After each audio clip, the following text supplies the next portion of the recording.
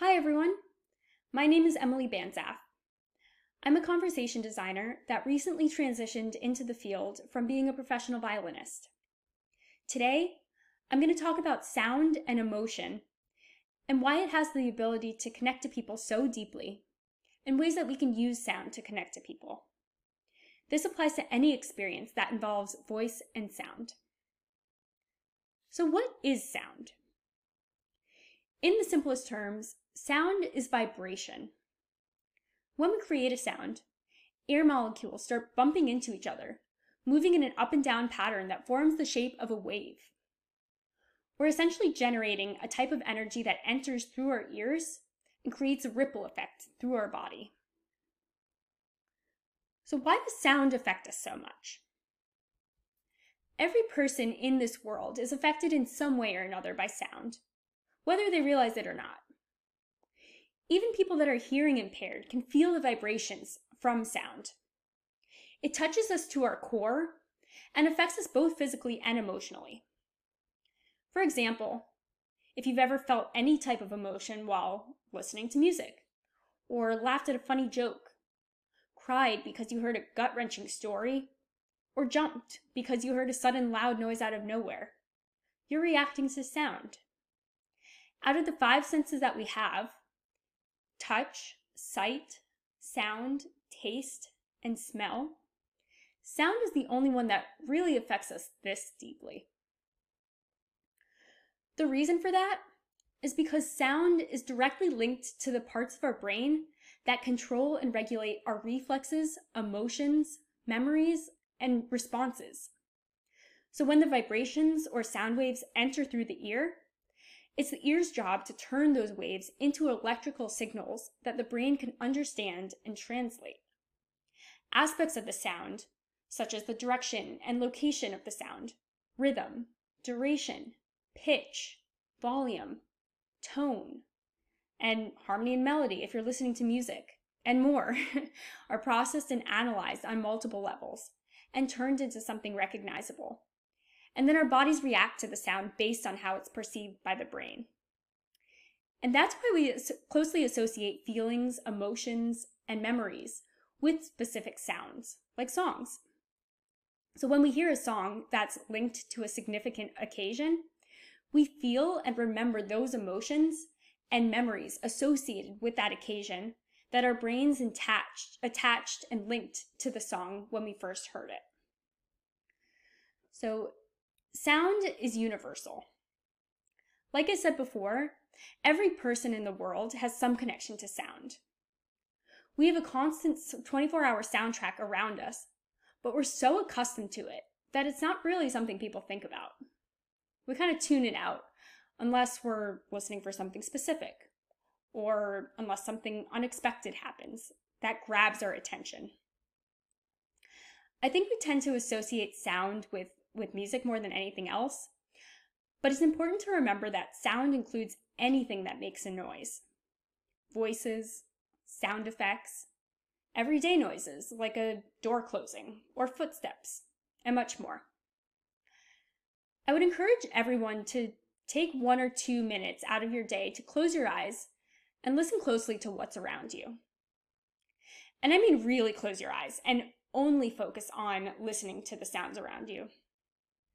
It might take a little time if you're not used to it, but I bet you'll pick up on sounds and noises that you didn't even realize were there, like the hum of the refrigerator, the sound of your own breathing, or other ambient noises. You might hear birds chirping outside, people talking, the whistling of the wind, a clock ticking, or street noises.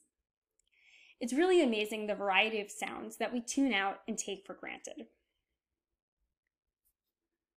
So how do we use sound to stand out and effectively communicate our message? We actually do this naturally when we talk and use our voices, since that's how we've been communicating literally since we were born. But many people don't realize the subtleties and nuances that are involved when saying even the simplest things. So what this really all comes down to is rhythm, tone, pitch, tempo, and volume. So I'm going to use the song Happy Birthday as an example to break down these elements, since most of you have probably heard it before. It may seem very silly and simple, but there's still a lot of complexity when you break it down. And I am going to use my violin to demonstrate because, trust me, you do not want to hear me sing. But everything I'm demonstrating applies to any type of sound, whether it's spoken or sung, or even just a noise or sound effect. So rhythm is the length of emphasis that you place on a sound in a sequence. And this includes silence. So for happy birthday, or the happy part, we place a longer emphasis on the first part of the word and a shorter emphasis on the last part.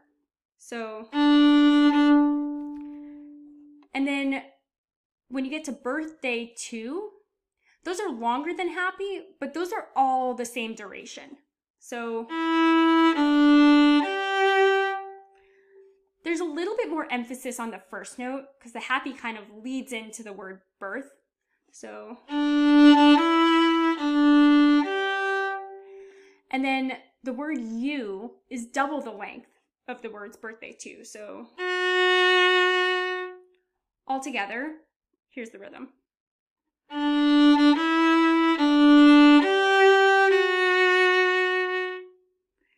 And then that kind of repeats itself as you go into the later variations.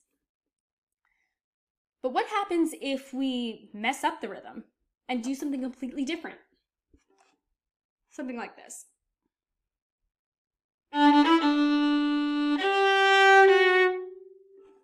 That sounds really weird, right? It doesn't really sound like happy birthday at all. It's kind of recognizable, but we second guess ourselves and say, is that really what it is?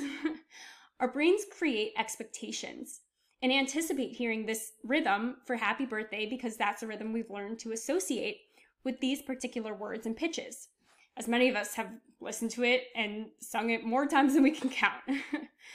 So when we mess with that, it still might be the same notes, the same volume, same pitches, but it sounds off to us because the rhythm's not the same as what we're used to hearing. So the tone is the quality of the sound that portrays the character or attitude that you want to convey. So for happy birthday, you probably want more of a round, warm, and full tone, something like this.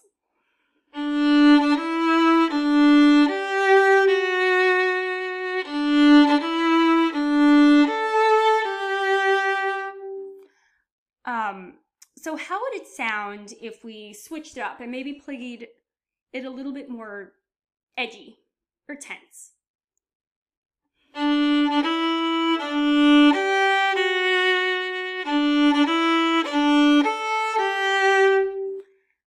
It sounds a little bit, it kind of makes me feel a little bit anxious, and definitely not what I want to portray or what I think of when I'm singing happy birthday. So what about if we play a little bit more on the timid side, let's say?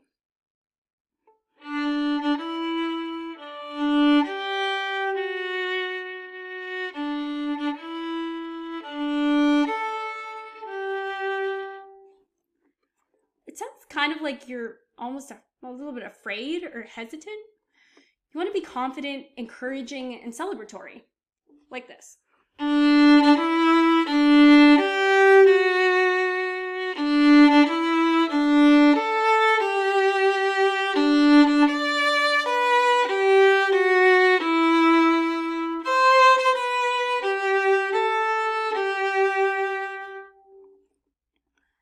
So when you're using sound to connect to people, try coming up with a list of descriptive words for the sounds you want to create. It'll help you focus on what you're creating and narrow down your options. So pitch is the register of the sound. So you could go in a really high register,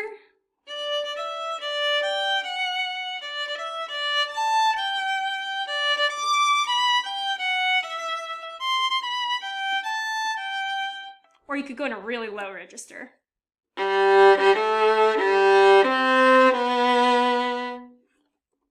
It all depends on the character or personality that you want to portray. And when you're working with voice in particular, gender also comes into play here.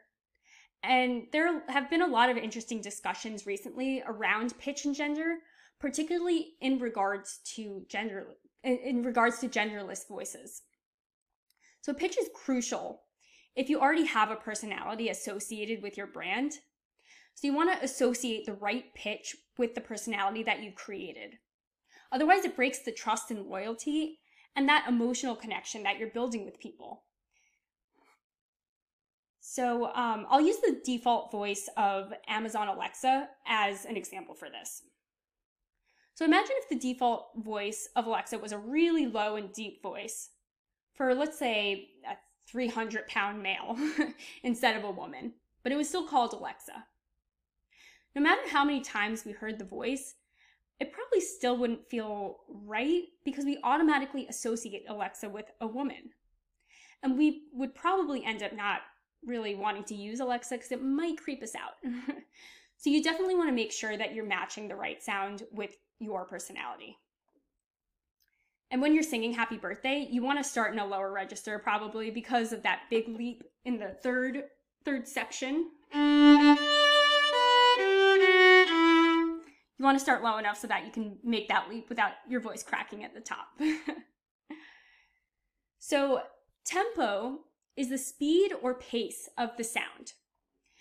And this is really important to get correct based on the audience that you're catering to. So if you're going too fast,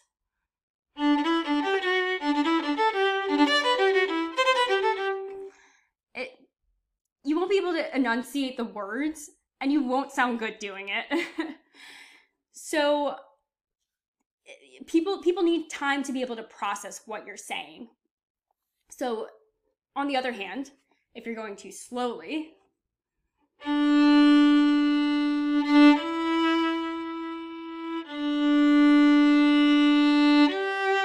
you get the idea.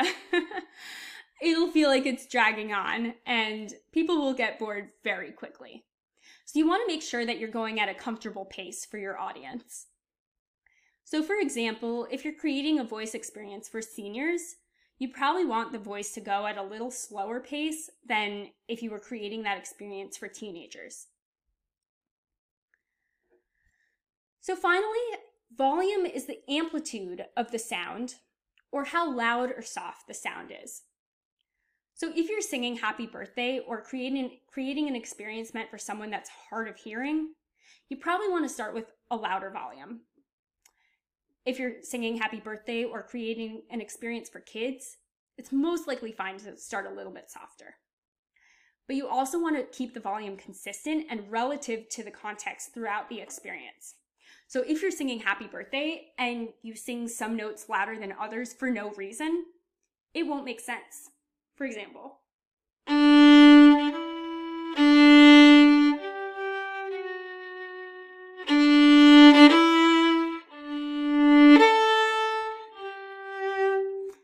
so the way that the Happy Birthday is structured, it's kind of structured in 4 different sections.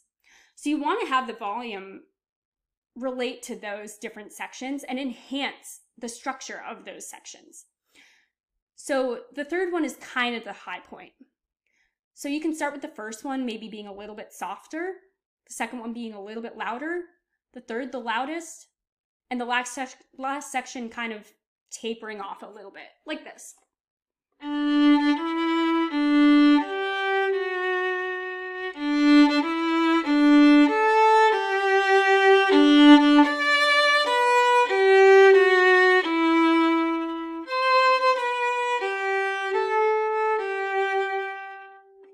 Or you could do something else. It all depends on what you're trying to portray to the audience. So basically, the volume helps shape the phrase and enhances all of the other elements that you're working with. And context is definitely key for this. So just make sure you know the why behind why you're creating what you're creating and what your audience wants and needs from this voice interaction or sound interaction. So it's also very important to remember that while we want our sound to be recognized, We also don't want to stand out in the wrong ways. Sound can be annoying and distracting to listen to, such as construction in the background or a pen clicking repeatedly. And it can have a detrimental effect if it's not presented the way you intended or if it doesn't match what you're trying to say. So it's really crucial to be aware and careful of how the sound is coming across to your audience and to make sure it's coming across in the way that you want it to come across. So this is only a little taste of the complexity and some of the layers that go into the construction of sound. And there are many other aspects that I didn't even touch on that you could consider, but I would recommend starting with these first. Every decision you make, no matter how small it is, matters, and it will affect what you're saying and how people perceive it. So I'm going to leave you with one of my favorite quotes by Maya Angelou. I've learned that people will forget what you said, people will forget what you did, but people will never forget how you made them feel. If you have any questions or just want to chat, you can reach me by email or on LinkedIn or on my website. And I'm on Twitter as well. Thank you so much.